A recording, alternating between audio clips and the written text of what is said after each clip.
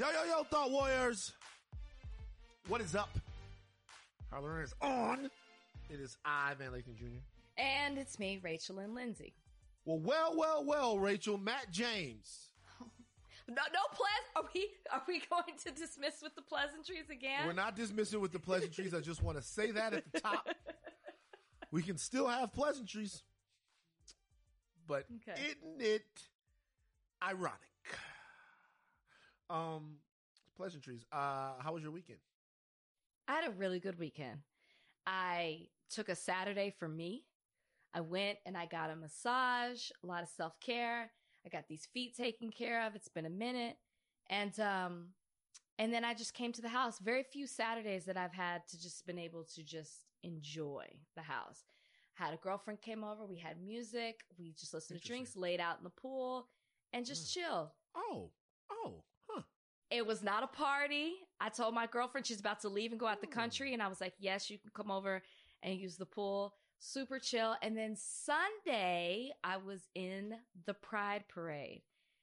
I gotta tell you, it was so much fun. I was with Project Angel Food, who's been in the community for 33 years, feeding this community. If you're not familiar with them, they started out feeding those that were HIV positive because people were too afraid to be around them. It's kind of like a Meals on Wheels. They deliver meals, but then they tailor the meals specific to people's dietary needs. Now they've expanded past just HIV clients, but then also just those that are sick and shut in that need food delivered to them. So it's really a beautiful thing that they do.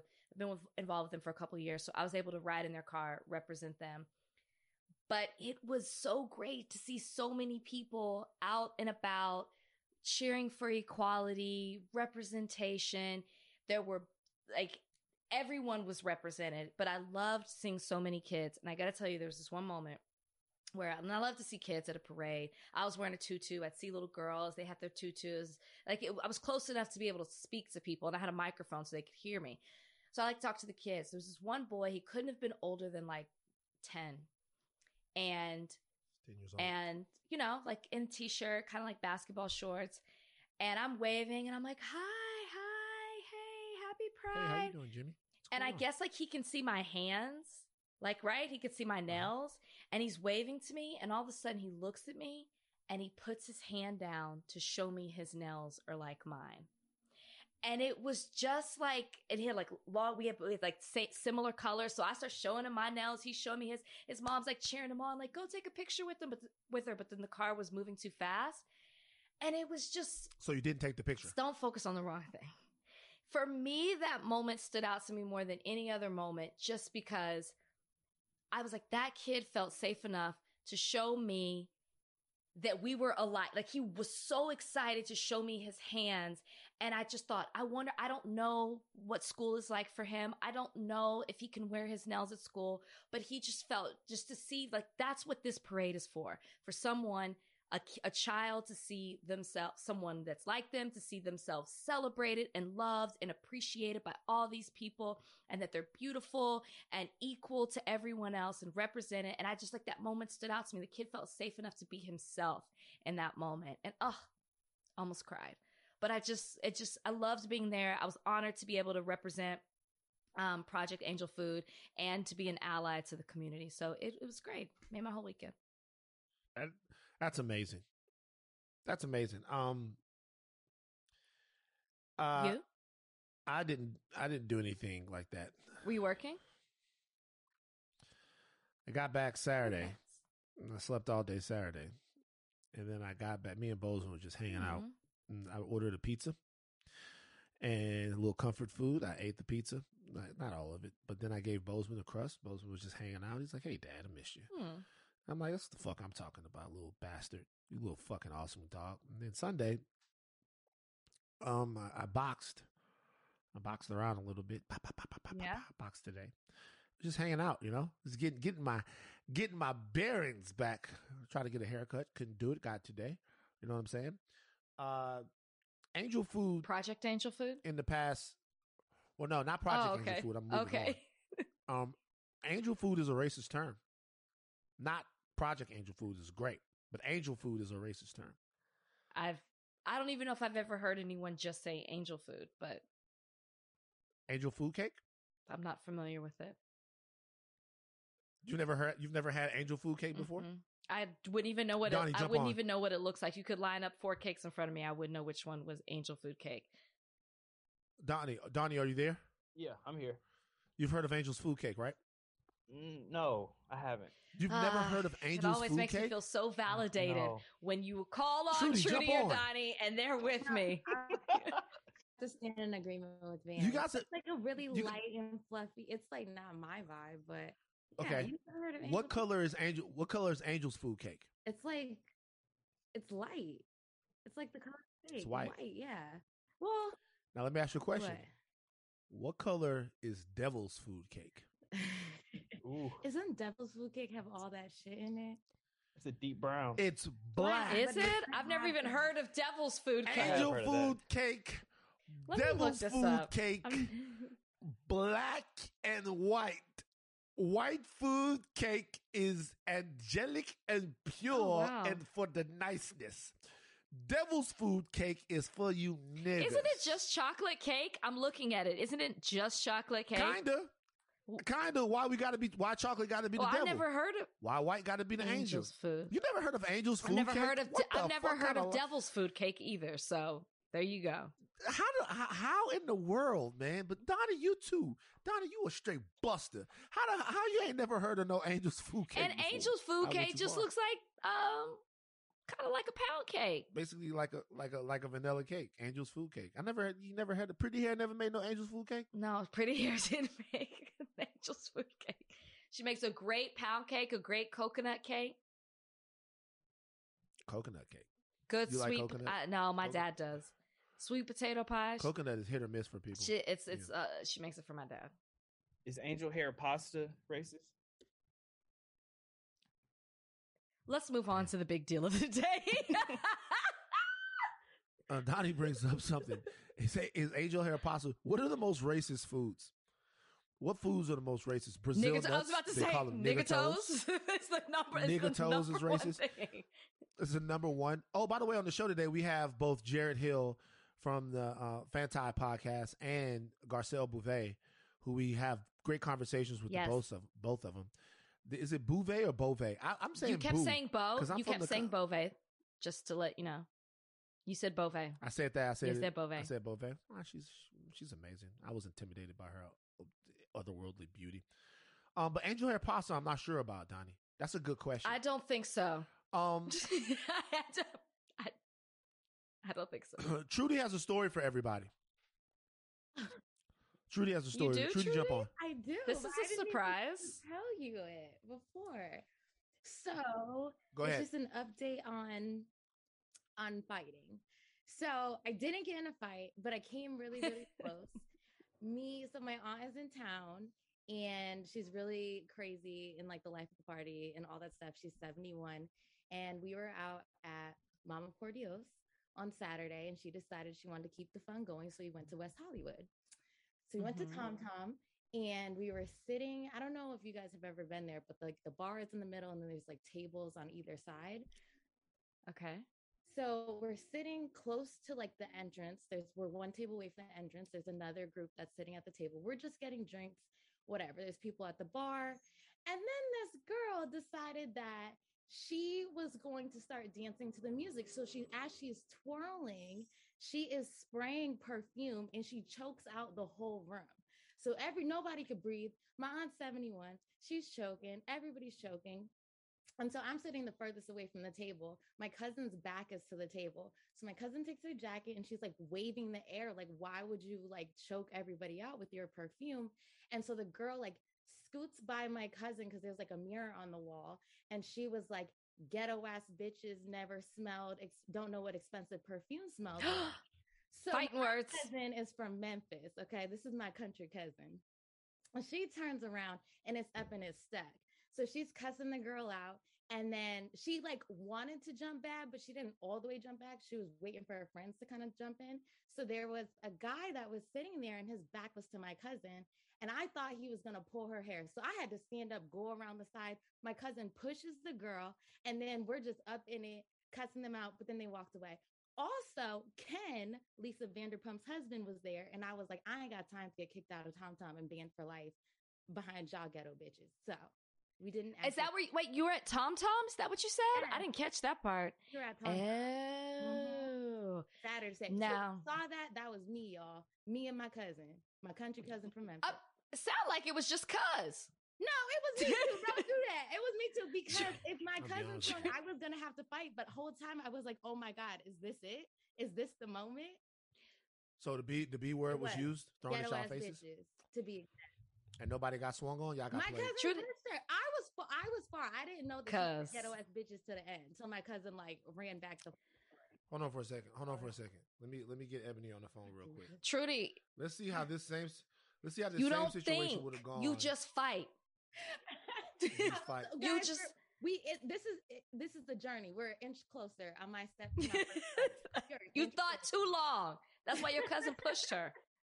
You're an inch closer. Let's see what Ebony. Let's see what Ebony would have done real quick. Hopefully she picks up the phone. My sister's the most violent person I know in the world. She's got a violent. The wireless customer you are calling is not available. Try again later. I'm What's wrong with listening to $1,000 right now. I'm What's listening wrong to with $1,000 right now. Ebony, she ain't fighting nobody. She Except can't get these, no messages. except the phone company. What the fuck? I'm just like, I got. Hold on. I can't. She can't go out like that. It's not Don't gonna do happen it twice in a twice. row. It's not gonna happen twice in a row. It could never happen. It might have been. Hello? Ebony, Woo. you almost embarrassed yourself. Let me ask you a question real quick. First of all, you're on the podcast. Hi, Ebony. You're on Higher Learning. Hi, everyone. Hi, Ebony. Hi. So I was telling everyone, like Trudy got in a situation where she went to a bar and this girl was spraying perfume everywhere and they started trying to fan the perfume because they didn't like it. And then the girl looked at them and said, "Ghetto bitches never smelled expensive perfume before."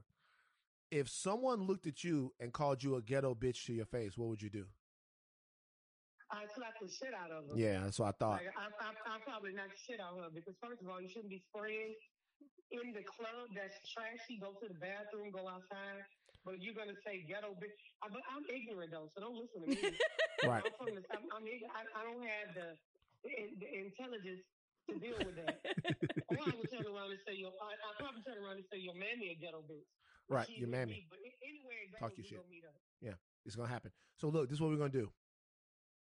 Yeah. Put you on the first thing smoking out here. Trudy's going back.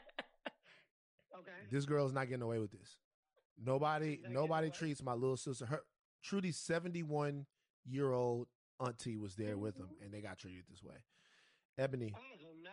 we're gonna bring you out here. We're gonna push a button on these people, right? We need you. Hey, look, The Terminator. listen, I'm ready. Yeah, I'm gonna go up in there. Baton Rouge, we ready to fight just in general. So yeah. it's That's what it's the fuck I'm talking fine. about. Yeah. Trauma. All your trauma. Think about all the bad things that have happened to us as kids. Trauma. Think about your trauma. Trauma. What's your biggest trauma, Ebony? Tell them. My biggest trauma. Yeah. What's your biggest trauma? What's your greatest trauma in life? Tell them. There's a couple of them, baby. Yeah. No. Tell them. Get deep. But I would say. Okay. I don't want to know. I don't want to know. I'm just a joke. It's a joke. I don't want you. Don't talk about your trauma, baby. I love you to death. Happy birthday. I love you so much. Is her birthday today? No. Her birthday was the 8th. Like don't tell her about Ebony's your trauma, a Gemini baby. Don't tell too? her. Oh. Ebony's a fucking shit. Gemini. Ebony is the Gemini of all Geminis. She is a Gemini. What the hell is that supposed to mean? You know what it means. Did you go to that party in Baltimore? Okay, bye-bye. I sent Ebony this flyer for this party in Baltimore where it was like, it's free with a strap on, but like, if you come without a strap, you got to pay like $15. She didn't go. All right. She didn't go, Ebony so was I'll send it so to the party. ready. You see what I mean, Trudy? Trudy, don't say shit. Send me Just Ebony's get busy. number. You know I gotta have my people, my squad, when they go down. See, Trudy doesn't fight. Trudy doesn't fight. The only thing I don't like about Trudy though is that like I feel like if Trudy fights once, she's not going to be able to stop herself. There's going to be too many fights. She's going to be like Will Hunting or something like that. We're going to have to bail her out of jail. All this. I feel like once Trudy lets the anger go. First Yeah. phone call. Both y'all better pick up. Yeah. True. All right, we're going to take a break now. On the other side, it's time for a weenie roast. This episode is brought to you by Hyundai. You could be doing anything this week, right? You've got work, errands, friends, and a whole lot of fun in between. That's why the 2024 Hyundai Santa Fe is the capable SUV that's built for your life. With premium interiors, available wireless charging, and room for your whole cargo and crew. Okay, Hyundai. Visit HyundaiUSA.com to learn more about the all-new 2024 Hyundai Santa Fe. All right. It's the big deal of the day. I'm not sure how it happened. Matt James explained how The Bachelor failed him and his story. You know what? Rachel. No, I did not put this topic in the rundown. Keep going. Rachel, how could I? This is your jam. What's going on with Matt James and The Bachelor, Rachel? First of all, I need you to start using past tense when you refer to me in The Bachelor. It was my jam. I'm It's true. retired. Fair enough. So for those of you who don't know, Matt James wrote a book. It's called First Impressions and something else. I'm not sure the full title. I really wish this was a time where I wish we had him on the podcast because I have more questions than I do answers in regards to this, but there are a lot of revelations that have come out, and he's done a couple of interviews, and he has been speaking about his time on The Bachelor, and he's disappointed. He doesn't like the way that he was portrayed. He doesn't like the way that people have talked about him. He feels that a lot of important and meaningful and relevant conversations were left out of away from the viewers. He said he had these conversations, but the show chose not to show them. He thought that the show would basically promote him, almost as if they would show all the things that he's doing off camera that are successful and how ambitious he is.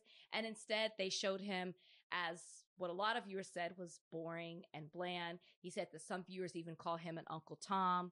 He says that he had a Van. He said that he had a very meaningful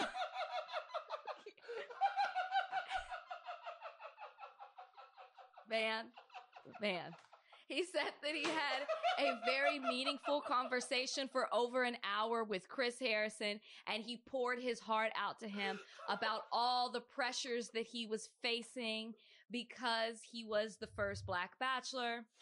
And he said that, Van, come back. Van.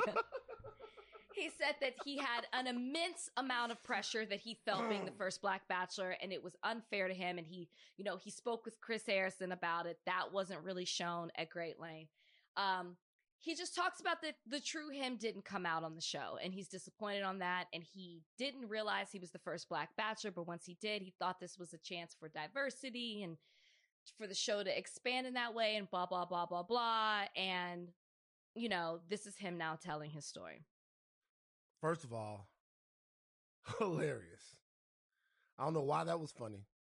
The way that you put that.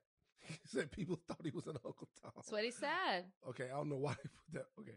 Secondly, a lot of people listening to this right now would expect me to pile on Matt James right here. No.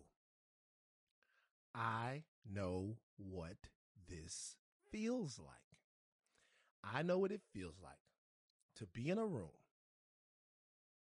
a television production, with all white people, not understanding the landscape of what's going on in there, not understanding how you make your voice heard in there, and not understanding how you represent your authentic self there. The only difference between me and Matt James is, number one, I could never, ever be considered some of the things that they say him. But there's another difference. I was on this show for 9 years and was able to perfect finding my voice and was able to perfect the art of direct and engaging resistance. You resist them, you call them out, but you make it TV. you do it in a way that's so compelling. Telling someone fuck you is one thing. Telling somebody fuck you with flair is a skill. Right? It's a skill. Matt was only on the show for a short amount of time. Pretty much, if you're on a show that short amount of time, you are what they say you are. Like, if you're on a show for as many years as I was on TMZ, at some point, your personality is going to break through. They just can't edit you that much. At some point, but if you've got, what are you guys on there for? 3 months? Something like that? Less than that, but sure. They have an inordinate amount of power to edit you in a way that makes you look the way they want you to. And in this situation, they probably have so much riding on, their cash cow of a show that they're not going to put anything in there that makes you look subversive or like you have questions or like you have concerns. Anything that doesn't play with the status quo, they'd be apt to take it out. So I actually feel Matt here. I feel what he's talking about. I know people were expecting me to get you don't. I didn't say that. Yes. That was. So what's your, my opinion matters significantly less than yours. No, it doesn't. And I think people will be interested in the fact that you didn't pile on, even though you came into this segment talking about it's time to do the weenie roast. Term hasn't been used in a while. Mm-hmm. I understand everything that you're saying. And I have been in those spaces in real life, and I've been in that space in this very franchise as the Bachelorette. Sure, my issue with not just Matt James, but other Bachelor contestants and leads is that when they come off the show, they become revisionists. And they see things in a way that they didn't necessarily happen because they're either trying to promote themselves in a better light or they're getting the reviews and comments from other people. And so they're more so trying to have a narrative that fits or combats what people say about them. I believe, here's my thing.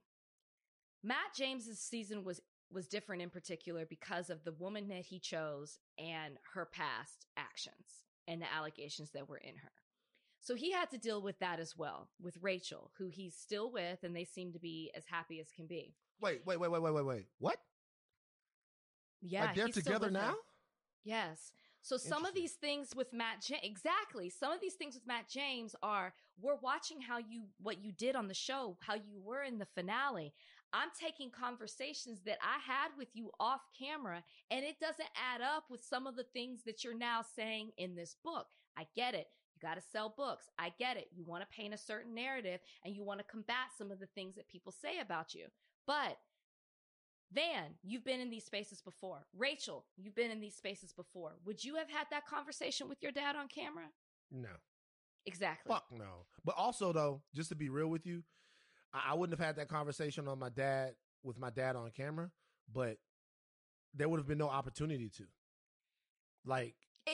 Exactly. Yeah. But that's what I'm saying. There's a difference. There's a difference. And so I do believe, and I do know that Matt had conversations with some of the Black women about race. But to my knowledge, from what I do know from the inside, you didn't have an in-depth conversation with Rachel. And I believe you publicly admitted that as well, which is why you ran into some of her ignorance and didn't know certain things about her, or she wasn't as educated about Black culture or didn't understand certain things because you didn't have those conversations. And it's fine if you've had them now, but don't try to go back and act like you did when you didn't. And I know you didn't have those conversations with her. And that's, again, I don't want to be redundant, but it's fine if y'all are having them now. It's fine if she's learned now, but you're trying to, I personally feel like some of it is a bit of a stretch because you're trying to combat some of the negative feelings people have about you. You also said the show didn't show his personality. We did see it come out. You were TikTok dancing in the middle of a date. You were showing somebody your dinosaur backpack on a date. You know what I'm saying? Like, we saw it. The dancing has always been a concern. We did see his personality. personality. But I will say this. Matt James came into the show, had never been on it before. So I think his expectations about how this show worked were different. The show is not about promoting you and showing how ambitious or successful you are. The show is about showing your relationship with these women and their relationship with each other. That's just the show. That's just the way the show works. So I get you being disappointed if that's what you thought it was going to be, but that's just not how the show is. So, you know, the good thing is he's happy now with who he wants to be with. That's the good news. Some even labeled him an Uncle Tom. That's funny, man. That's funny. But I'm like, sorry. I just, That's funny to me. but you know what, That's Van? funny, man. Did we cover his season or did we not? We didn't cover his season, but like, I we can't talked remember. about it. We did. No, of course we we did, because talked- we talked about it, because the whole Weenie thing is Matt James, right? So Right, we did. So But we like, had to have talked also, about. God we damn, wouldn't have we've been had, doing we this a talked long about that time. we wouldn't have talked about that we talked about that conversation he had with Chris Harrison about how problematic that was. I But wouldn't have now poured my I have heart. questions, though. Now I have questions about whether or not that conversation was actually longer.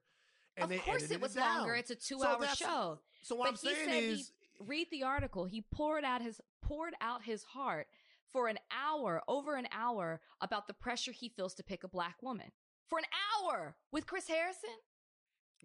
And this is before, and we said, Did we know about Soup Kitchen at this point? I don't think we knew about Soup Kitchen. But that it didn't matter. Just like he can't understand. Why are you talking to him for an hour about the pressures you felt as a black man to pick a black woman? It's just, Who else is there I to wouldn't- talk to, though? Is what I'm saying.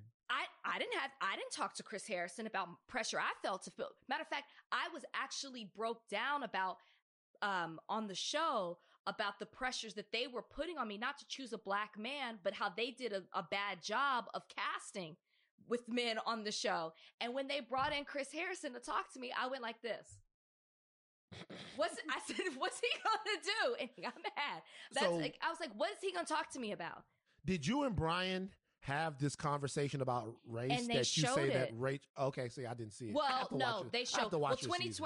2020 didn't happen, but I did talk about it. I did it with Nick when I was on The Bachelor. I always said, have you dated a black woman? Have you brought a black woman home? My mom asked those questions. Pretty Hair was on the show. She asked those questions. I think my sister asked those questions. When I was on the show, I asked all the guys, have you dated a black woman? Have you brought a black woman home? How will your family respond to me? I asked those same questions.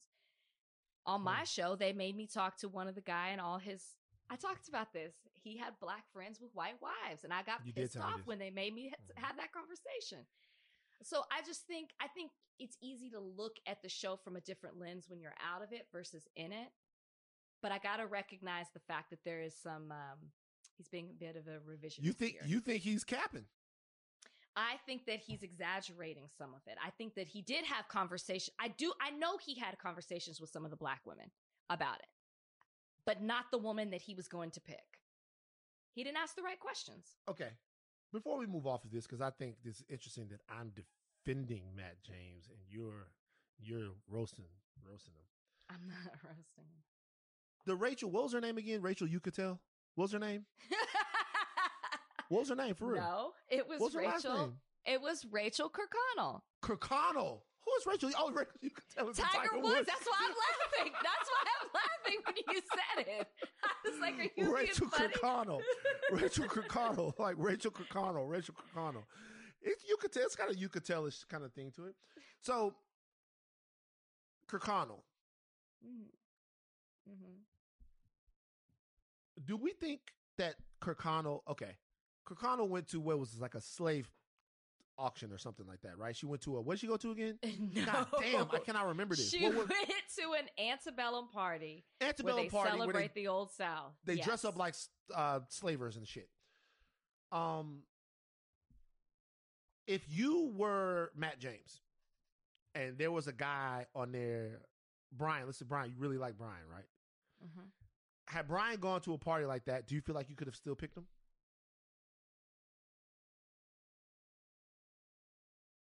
It would have had to go down in a different way. If he went to the party, if he was ignorant, I would have I wouldn't have been able to say, hey, did you go to an antebellum party, right? Like, we can't expect Matt James to ask that question. But once I found out, taking you back, Rachel never came out and publicly said anything until after the whole Chris Harrison thing. So for like 2 months, it had been out there. I'll be damned if the man that I chose stayed silent. Like, you would have had to come out and say something. I would have been like, we had these conversations. I dropped the ball. I didn't ask the right thing. So it would depend what the response is. I'm not going to say I would have left him, but he would have had to respond in a different way for me. All right, look, this is a topic that we actually broach with our next guest, Garcelle Beauvais. We're going to talk a little bit about interracial in this, as well as her fantastic book, as well as what was it like being a Black actress in the 90s, and, of course, some really good stuff about her current tenure on The Real Housewives of Beverly Hills. Our interview with Garcelle Beauvais is up next. Guys, big moment in my life right now. Big moment in the podcast life, but big moment in my life right now.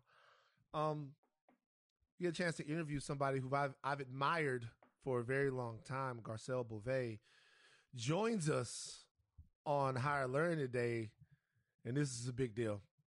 This is a big deal. Garcelle, why do you think this is such a big deal for me, if you had to guess? I don't know, maybe a crush when I was on the Jamie Foxx show. Ding, ding, ding, ding, ding. Fancy. I'm one of those moments where it was one of those moments where you look at the TV and we like, I didn't know they made them like that. Damn. Okay. I got to tell you, this is my first time seeing him fan out like this, by the way. Oh my God. I am flattered because I know you guys talk to everybody. So I'm really flattered. So you have had an amazing career. Actress, television personality, author. You have a book right there. Is your book behind you right there? Why don't you tell us the name of the book and a little bit about what made you want to write a book? The book title is Love Me As I Am, and it felt like it was the right time to do it. You know, I feel good personally, professionally, and I thought if this is the moment to sort of tell my story and tell it, you know, from my point of view, from my experience, and hopefully people will get along and go on this journey with me. I'm not done, but up until now, I felt like it was a moment in time. A lot of revelations in the book, which I have right up here, by the way. One of the things that you reveal is you talk about people from your past, one of them being that you not passed up on, or maybe you did. Did you say no to Michael Jordan? Was that what that was? I didn't know any better. I didn't know any better. I was modeling in New York. I went for a fitting at Essence Magazine, and they said, tomorrow you're working with Michael Jordan. And by the way they said it, I knew I was supposed to know this person, but I did not know. So I was like, wow, great. Because, you know, I didn't know, but I could tell I was supposed to. So I got home later that day and I called my mom and I was talking to my mom and I said, oh, tomorrow I'm shooting with Essence and I'm working with Michael Jordan. And my brother in the background heard my mom say Michael Jordan. He was like, what? Listen, there was no Google. I wasn't watching basketball. I was dancing and being, you know, girly. And so the next day he showed up and he was, you know, just a professional and sweet and kind to every single person. And we spent the day shooting together. And by the end, he had asked me out and we went out. He showed me how to hit some golf balls. I don't even know how that happened. And he invited me to Hawaii and I was like, no. Garcelle. I mean, wait, for context, what year was this? Had he won championships at this point? I don't even know. Garcelle. I'm going to be honest with you, Garcelle. The year is pretty important to this story for a couple 80s, of reasons. 90s? Like, is this the 80s or the 90s, Garcelle? Don't come for me. It really? Just was. I was wondering. He was so sweet. He was really sweet and a gentleman, and you know, I messed up. I fumbled. Totally fine. Can I ask a follow-up question really quickly, man? recently on, I don't know if you watch the other Housewife franchises, but on Atlanta, it was a big topic of conversation because someone said, hey, let's go around the table and talk about the most famous person who's hit on you. And all the ladies went around and said that. Is Michael Jordan for you the most famous one who's hit on you? No. Oh, who is it? Okay, yeah, we gotta know. Who is it? We have to know. I mean, because let me tell you why we have to know. For the sheer fact that who's more famous than Michael Jordan? well, I could name some people. I could name some people too. I mean, like, the Eddie Murphys, there's other people. Would you say Eddie Murphy is less famous than Michael Jordan? Absolutely. No, they both have Because you're probably crossover a appeal. baller. You're all into the bowling. But Eddie Murphy, that's who it is. Eddie Murphy. Okay. Well, I mean, over the years, there's been, lots of people. When you're a young there have. actress in the industry, people are, What? Let me ask you something. Was that exhausting? I mean, I'm serious. Like, you're a very beautiful woman. Here you are making your way in the industry. You're modeling. You're acting. Was it, and the times were, let's face it, very different than they are now. Was it ever exhausting, the amount of men that would hit on you? I never looked at it as exhausting, and it was over a period of time. It wasn't like all in a week, all in a month, but it was flattering, and I didn't really understand. You know what? I don't know why. I just didn't buy into my looks. Obviously, it helped me with my career, but I never really bought into it. Does that make sense? Yes, I actually think that's great. You didn't get caught up in it all. No, I sound like I would have gotten caught up. I'll be honest with you. Nah, it kind of doesn't. Like, I'll be honest with you. Like, so Garcelle, you would look in the mirror and not know I am a beautiful woman.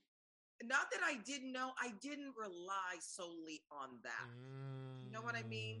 Like, even for me as a young girl, like, growing up and making friends with other girls, I always wanted everybody to see me and not this. So therefore, I went above and beyond to be friends with people.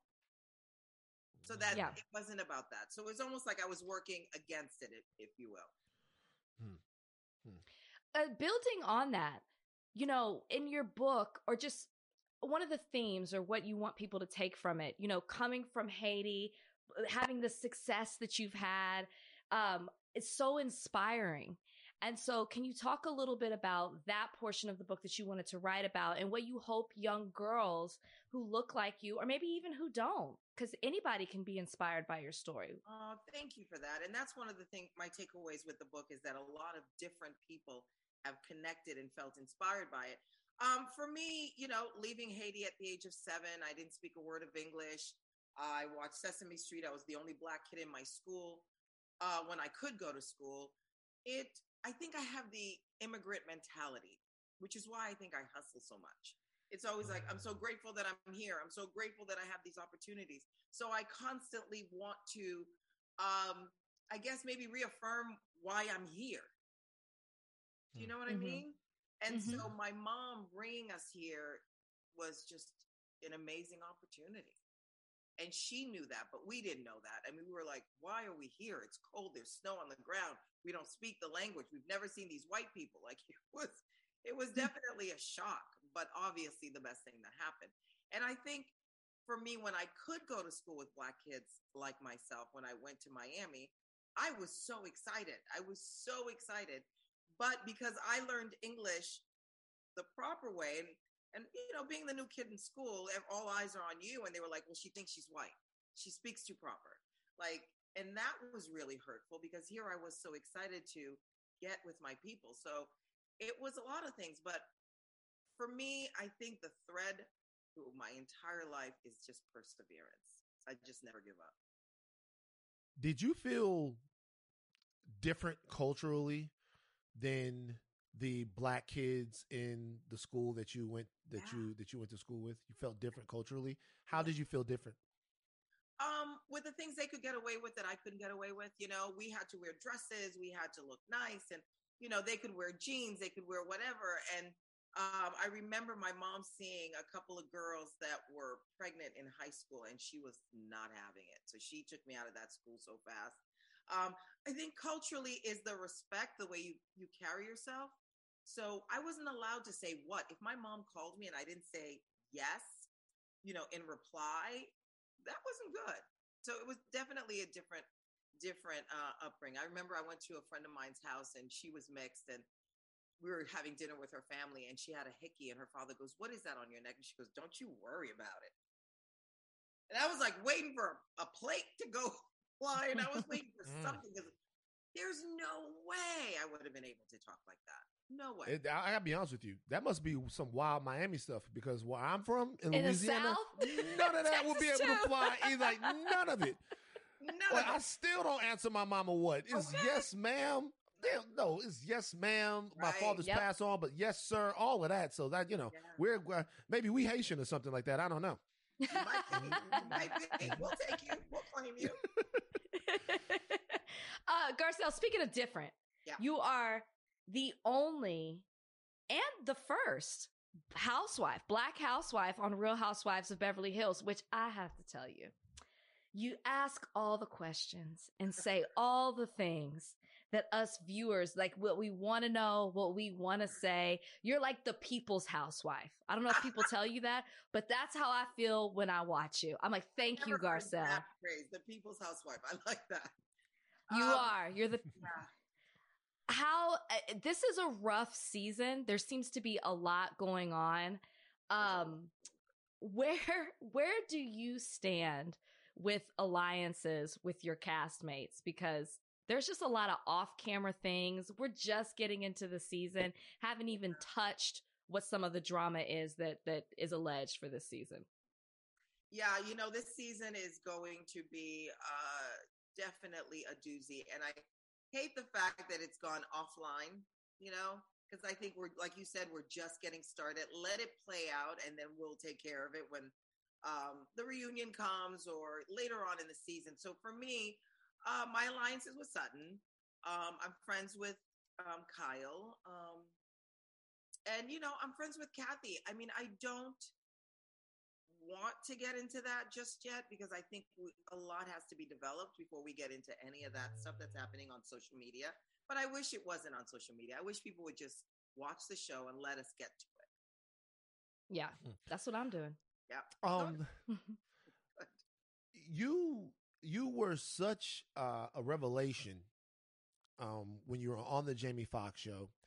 And I feel like there were a lot of Black actresses from the time that you were popular and on television that really didn't get the opportunity in Hollywood as much as some of our sisters are now. Like, I talked to my friend Tay Diggs about this, and he'll always talk about the fact that he was just a little bit early in terms of studios and everybody being so open to shows and movies and art featuring all different types of Black faces, right?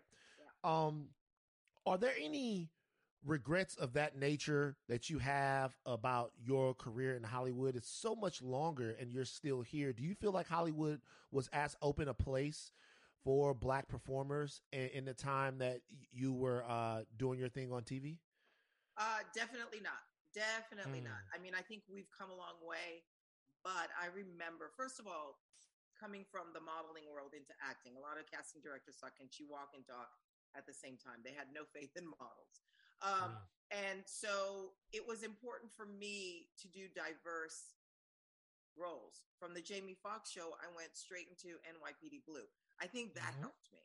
And I was careful about what the choices I made, not because I had it like that, but because I thought, I don't want to do that. And for a lot of times it would be like, oh, she's not urban enough. She's not street enough.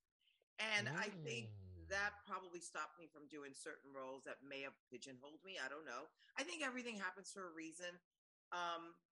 There were roles that I wanted that they would, like, we're not going urban. We're not doing an interracial, relationship. We're not seeing Black people, even for Models Inc.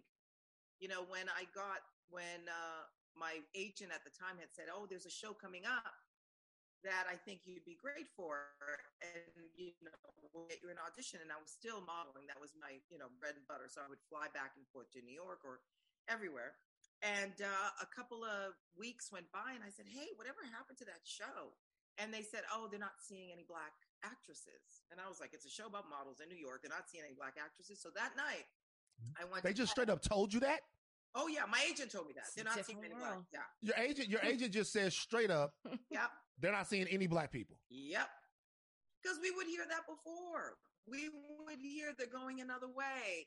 They don't really want it to be an urban story.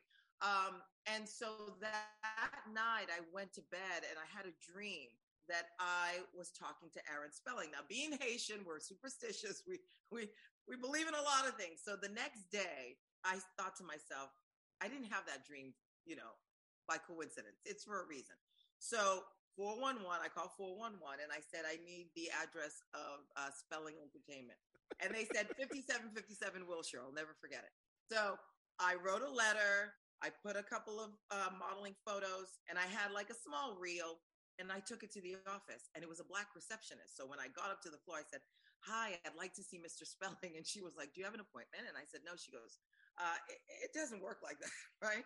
And I said, well, can I leave you a package? She said, yes. And so the next day I called and I said, listen, I'm the girl that was there yesterday. Did he get the package? She said, I actually left it on his desk, which was really, really cool of her. Wow. And 4 days later, I got a call from the casting director. 3 days later, I read for Aaron Spelling and I got the job. Wow. Speaking, kick that door down. Kick that door down, Garcelle. People don't do it like that anymore. I got to tell you, from that to not so much security, I would have gotten near the building. From that to getting your own development deal, where do you want to do with that? Where do you see that going? Like, what kind of projects are you into? What kind of doors do you want to help open for other people?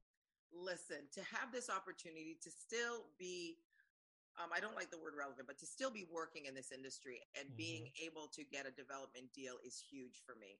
I want to create content for all of us, and I want to tell different stories from unscripted to scripted. It's an opportunity for me to sort of take control of the narrative. And for so long, I feel like we tell the same stories, but now I feel like we're opening up the doors and we're open to seeing and watching our stories. So I hope I get to do a lot of different things. And producing is where I want to go. I'm not interested in directing, but producing I love. That's great. You're on the Jamie Foxx show for many years. Yeah.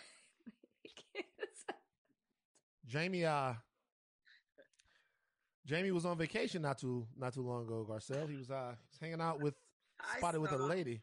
I saw it. Garcelle, what? There are some people that are noticing a trend with Jamie. Some people that say Fancy is the last time we saw Jamie with a Black woman. Stop it right now.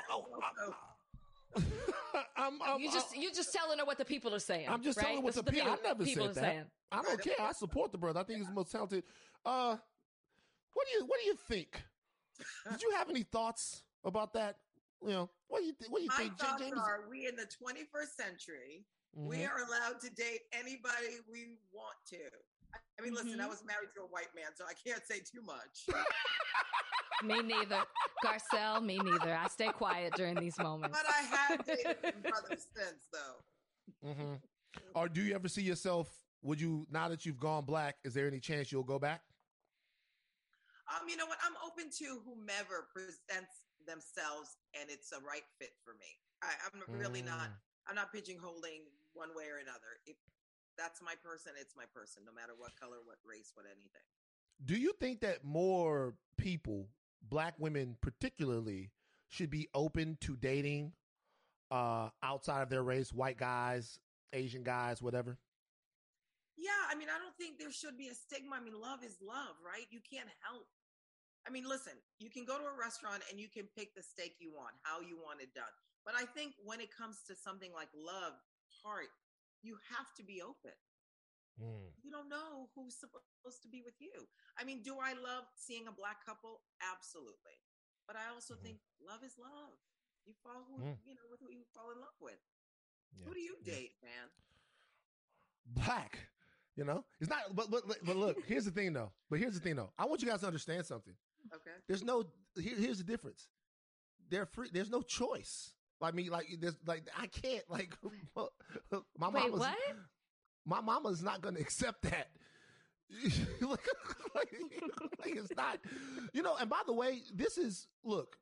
In all seriousness, I have Rachel something to say about that too. Go ahead. In all seriousness, Rachel knows. I'm one of the guys who I don't really give a fuck. I think No, he doesn't. I don't give a fuck. But the reality is that because it's so funny, right? We're here for such a short time, and then we're gone. So when you think about life in those terms, to be hung up on certain things, it's really, really wild. But I do think though that not so much with sisters and white guys, but with black men and black women, that there is a legitimate sort of concern that black women can bring to the table. There's a legitimate concern that we at least have to hear them out in terms of their ability to find mates, how important they feel in American society, how their beauty is approaching American society. Sisters should be free to do whatever they want, but as black men, we should really be a little bit more cognizant and willing to hear out sisters who have a problem with black men dating outside of the race. That doesn't mean that you can't do it, but I feel like you have to honor black women by listening to some of their hurt, their pain, and their opinions on that. Am I wrong? No, you're definitely not wrong. But I also think there are certain black men who, when they get to a certain level, it almost feels like they have to go the other way to level up. And that I have a problem with. Right. I have a problem with that. Yeah. Yeah. And then sometimes date whoever you want, but don't be like, yo, this is why I love white women. Which we're seeing way too much of these days. Way too much. I want to hear that. But I have to say, the other day, one of my boys was like, oh, I like this girl. And I knew my other son likes another girl. And I actually yelled out loud in the house. I'm like, anybody gonna date a black girl? It's like I had an out-of-body experience. What did they say? Well, one of them was like, well, Mom, at our school, there's not, there's not. Yeah. Yeah, the whole Bronny James thing. So look,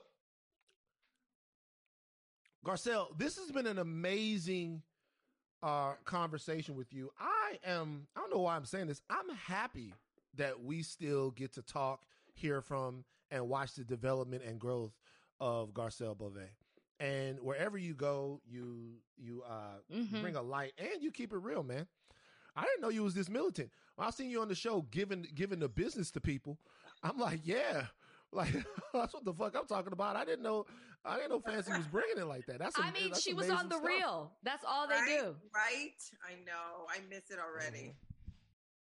I know we miss it too. And I'm gonna give you, before I let you go, I'm gonna give you a 5-second pitch. You're talking about producing.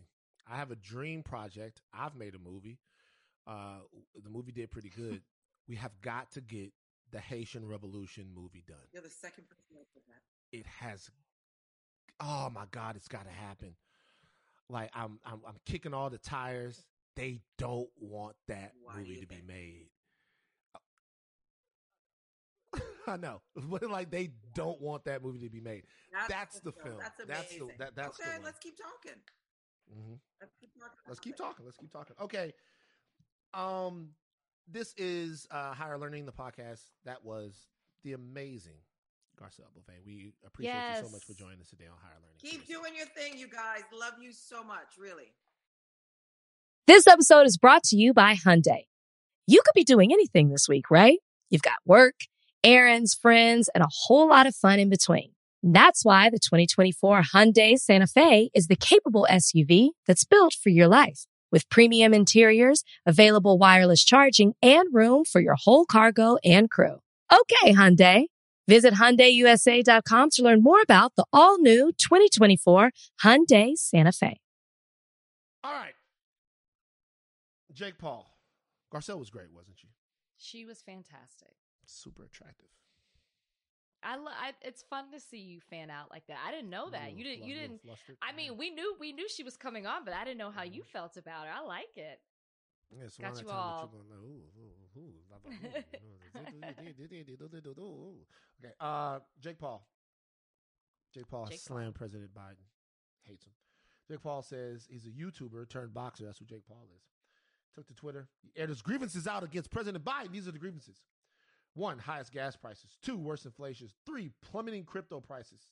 Okay, these 3 things are not President Biden's fault. I can tell you that right now. 4, highest rent prices ever.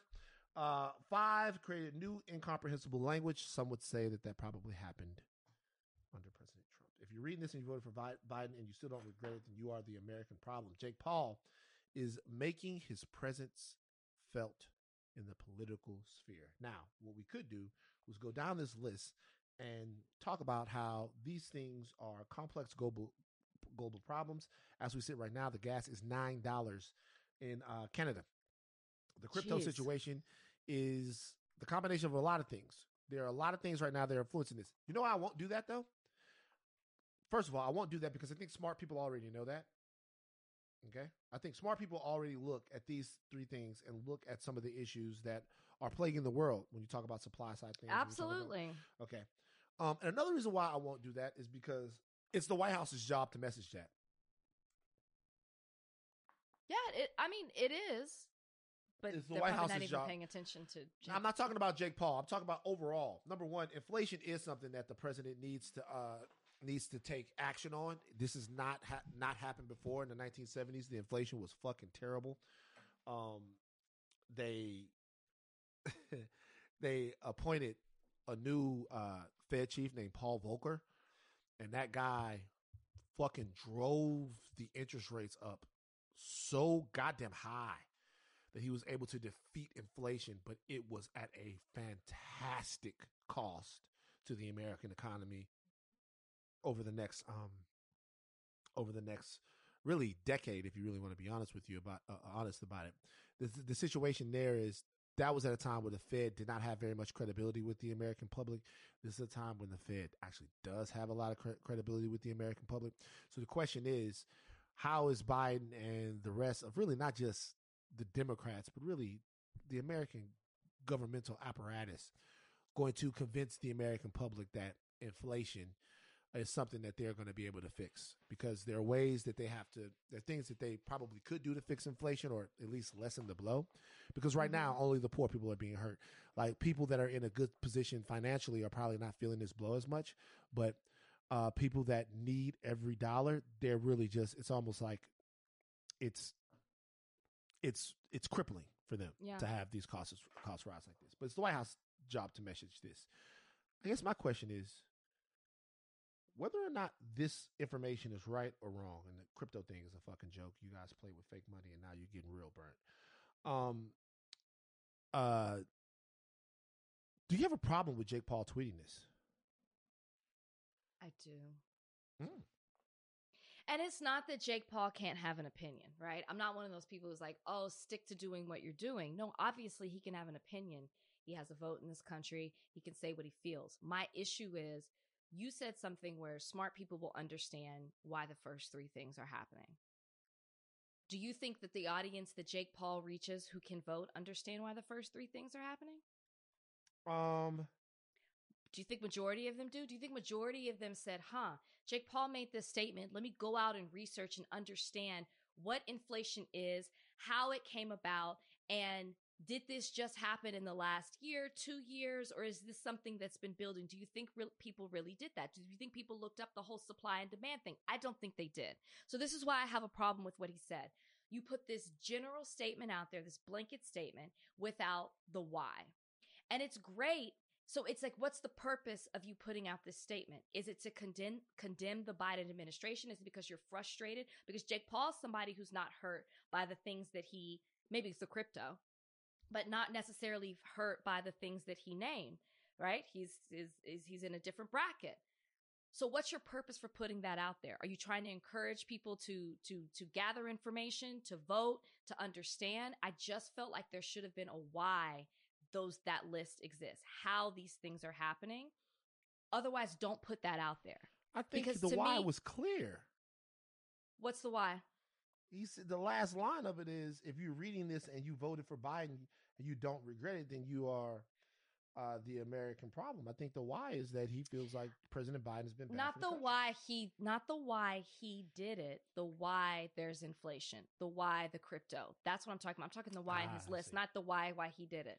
So to me, it's fine if you want to do that, but then give a little bit more, because this is a huge generalization and it makes what's the word I'm trying to say? It doesn't characterize properly what is happening, right? You're blaming it on Biden, but that's not necessarily all true, right? And it has nothing to necessarily do with your vote for Biden. There are a lot of issues that play into why inflation is so high right now, and it didn't start in the Biden presidency. You can say some things that he's done have contributed to inflation, but you can't say it's the reason why it exists currently in this country. So I just felt it's just really problematic. And I think a lot of people do that, where they just throw these things out there and they have a huge audience and people receive it. And then you'll have these people saying, yeah, like forget the Biden administration, that they're the reason we have inflation, which isn't necessarily true. It's misinformation to me. Okay, so I see your point. If you're talking about the fact that it's misinformation, the question is it misinformation or is it disinformation? And I think it's but okay, well, so if it's misinformation, then it's Twitter par for the course. And if you're asking Jake Paul to have a higher degree of responsibility than we see for places like Fox News and other places like that, it's just not going to happen. If That's Jake not Paul, what I'm saying. if Jake Paul, well, the reason why I say whether or not it's misinformation or disinformation is because, do you think Jake Paul knows that what he's saying isn't true? Because if he knows, that's if he I knows, hope so. if Jake Paul knows that what he's saying isn't true, oh, look how my nails catch the light. Sexy daddy got a gel manicure. Sexy daddy got a gel manicure. He's a sexy daddy with All the right, gel all right, manicure. all right. He's a sexy daddy with the gel manicure. Yeah. Sexy daddy with the gel manicure. Okay, that's enough. Van. There's a 70s. Like, how long is it going on? It's a 70s. Every octave is a 70s disco joint. I just dropped y'all with another hit, a 70s disco joint about my gel manicure. If Jake Paul knows that what he's saying isn't true, then it's disinformation. And Jake Paul is purposely putting out destabilizing information to use with his X amount of $1 million fans, millions of fans, whatever, to make them go vote in a different way. If it's misinformation, he's doing the same thing I see. But I'm not saying that what he's doing is right. What I'm saying is there are so many misinformed political takes that I'm seeing right now. So many people who don't know what the fuck they're talking about. Now, we're going to talk in a second about all the celebrities endorsing Rick Caruso for mayor. Rick Caruso is a Trump loyalist who's been a lifelong Republican operative in one of the biggest ways here. And I'm like, he is. No, I just like that you use the word operative. But Like that, there was this one time, there was this really handsome guy that was sitting behind President Trump at a debate or something like that. He was going to the debates. He's like some kind of, that was Rick Caruso's son. These guys are like, oh, and I'm seeing this influx of supposedly liberal Los Angeles celebrities supporting Rick Caruso, and I still am not really getting a lot of answers why. And I know he's if you guys don't know who Rick Caruso is, he is a uber rich real estate guy out here in California who created the Grove, and he's very rich. I've met him before.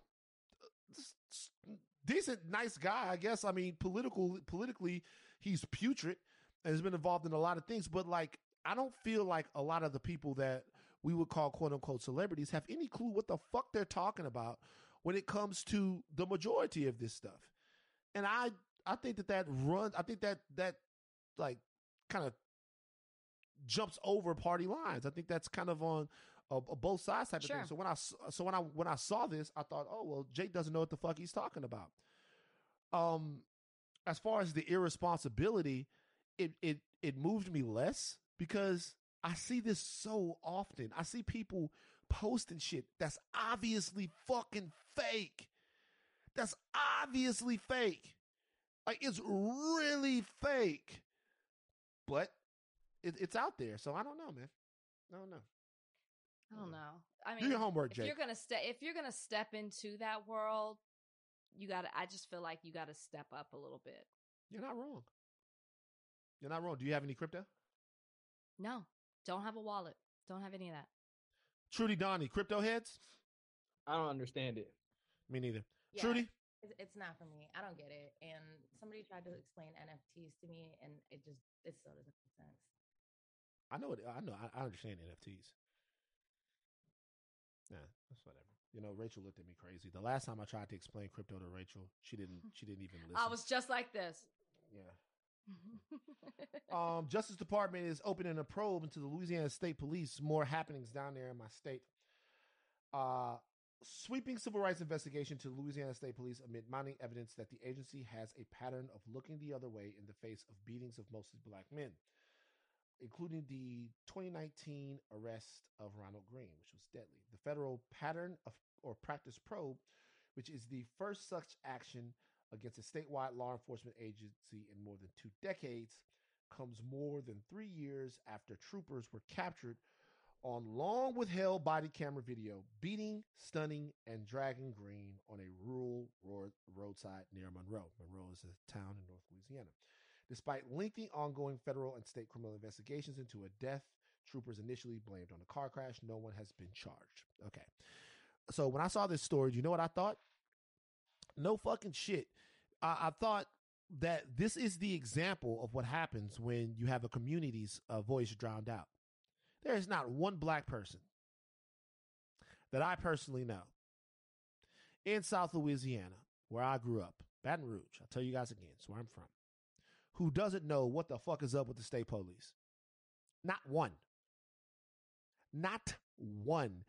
When you are driving to New Orleans, I think it's Troop A in the state police. When you are driving toward New Orleans, most of the time you're driving toward New Orleans, right? This is what the Player Proof crew would do. Everybody want to go to the Bayou Classic, right? When they want to leave, Rach, they want to leave on Friday. Oh, I'm going to get off work.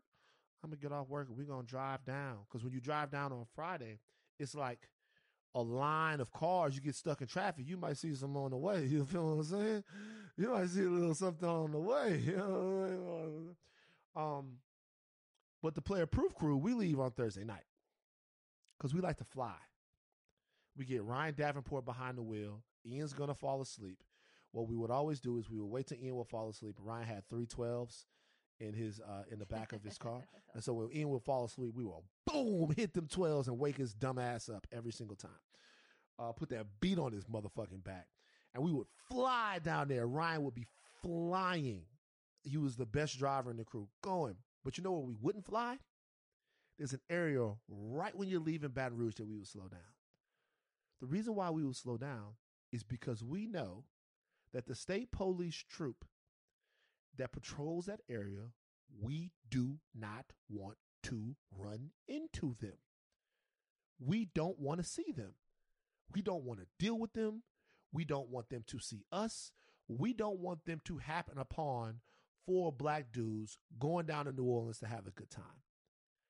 This is in the 90s. We know the stories we've heard of how they do niggas. We know the stories we've heard of how they've planted stuff. We know the stories we heard of how they will keep you sitting on the side of the road for 6 or 7 hours just to fuck with you, take your car for no. We've heard all of this, how they fuck with you. Now, if we're talking about this going on 20 or 30 years, how is it that whoever is supposed to have oversight in this situation is so behind the calls and the complaints and the thoughts and feelings of an entire community in South Louisiana? That's what I ask you. I mean, it's obviously I'm not familiar with what goes down in Louisiana, but I know that you've talked about it a little bit. So, I mean, maybe even more than a little bit. But the fact that this is the case that had to happen where they wanted to, which is what, like, it's so disgusting and tragic what happened to Rodney Green. If this is the case that had to require the Justice Department to go down there and open it up to where Ronald they're trying Green. to figure. Ronald Green, by the way. Is it Ronald Green? It's That was Ronald Rodney. Green. Sorry, It's that's my Rodney- it's uncle. Rodney King. No, I have a Rodney Green as an uncle. Oh wow. Anyways, yeah, Ronald Green. That this had to happen for them to finally open things up at what seems to have been going on since the existence of this state police. It's pretty incredible. But it seems like the Justice Department really is, and maybe I'm overspeaking, maybe I'm generalizing, doing some probes into problematic police forces. You're into it. Well, I'm into it if it's going to create some type of change, if it's going to bring like somebody like me who lived right next door to Louisiana but had no idea what was happening with the Louisiana State Police.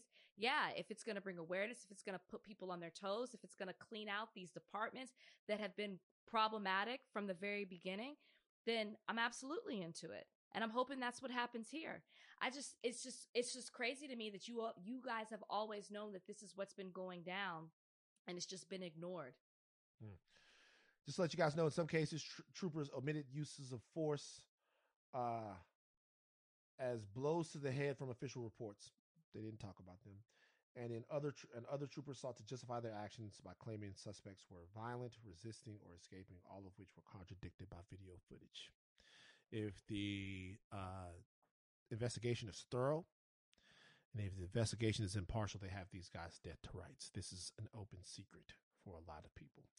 All right, 31 Patriot Front members are arrested near Idaho Pride event. I'm sure you guys have heard about this by now.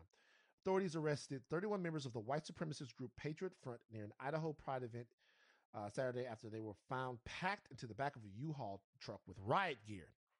Rachel, did you hear about this story? Yes, I heard about this. What do you think? I mean, the fucking guys got hit with conspiracy to riot, which is a misdemeanor. They were fucking ready to go nuts. They were standing inside the truck wearing khakis, navy blue shirts, and beige hats with white baklavas covering their faces. All right, police stopped them. They had all kinds of stuff. Based on evidence collected and documents, authority found that the group was planning to riot in several areas of downtown, not just the park, White said. Police found riot gear, one smoke grenade, shin guards, and shields inside the van. They wore arm patches and logos on their hats that identified them as the Patriot Front. Now, let me tell you something about this real quick. And I'm not comparing these two things whatsoever because there's bodies on the one side, allegedly. If these guys get out there and they get to the fucking streets while Pride is going on, there's no fucking clue how many people get hurt. I understand that the conspiracy to riot charge is a criminal charge. You mean to tell me, Legal Eagle, in all of the fucking penal code, whatever you call it, whatever it is, there's nothing more severe these guys can be charged with? This seems like an incredibly dangerous situation. Is this a criminal conspiracy? They're going to get YSL. That's fine. Should they be going to get the Patriot Front? Okay. Well, I don't think we can compare it to YSL because YSL actually allegedly was committed the criminal acts. They stopped them before it happened. That's why it's a conspiracy. I don't know the penal code in Idaho. I don't know the penal code in Idaho, but it's also, this is alarming, obviously, for obvious reasons. But what's also alarming is that this is a part of a new white supremacist group. New. You already got the ones that are already out there. People are still creating white supremacist groups, brand new ones. That is terrifying to me. And the guy who started this one from Dallas, right outside of Dallas, makes a lot of sense. And okay. I think there are a lot of messed up things happening in both of our states, but that to me, that's just equally as terrifying. Is that people are out here starting new groups of hate. You know, I think this week was the anniversary of the shooting at the Pulse nightclub. And I think about that when I think about these groups. And to be honest with you, if there is not something on the books, there should be. Because to stop, how do we know that they were going down there just to riot? If the way I look at it, they were going down there to hurt people. Oh, absolutely. It was a riot in Charlottesville that cost that woman Heather Heyer her life. right? So like, it's not like these things happen and no one gets hurt. People get hurt. People go down there and get hurt. And by the way, this isn't something to where people are marching for something and things get out of hand. These are agitators who have a purposeful and very direct objective to go down there and start shit. What were they? We're going to do it peacefully? They're going to do it and make sure nobody got hurt? No, that's why their faces were covered. I don't know how to respond to that. Well, I sure do, Siri. Their faces were covered. And it's like, maybe they didn't have the guns, and you're thinking, oh, they couldn't physically hurt them. But you just think about that, how they would have harassed them. They would have emotionally, mentally attacked them, where they basically are intimidating to the point where they're too scared to come out and live their lives as who they are. That was what they were doing, which you're right. That's smoke grenades. That's smoke grenades. That's smoke grenade. They If have it's a bunch of niggas, it's a felony. I don't care what you No, I wish there was, I don't know, like I said, I don't know the penal code, and there should be something more harsh than that because of all the damage that they could have potentially done, not just even physically, and the motive was hate, right? That's the thing. The motive was hate behind it, which I would think that would be something that would make it an even bigger crime. But again, I don't know the books there. We have been promising you guys a conversation for a long time surrounding Lil Nas X and the Montero video. We finally got to have that conversation with the amazing Jared Hill, but we also talked to Jared, part 2 of our conversation surrounding the case of Issa Etute down there in Virginia. And Jared's going to give us some much needed perspective.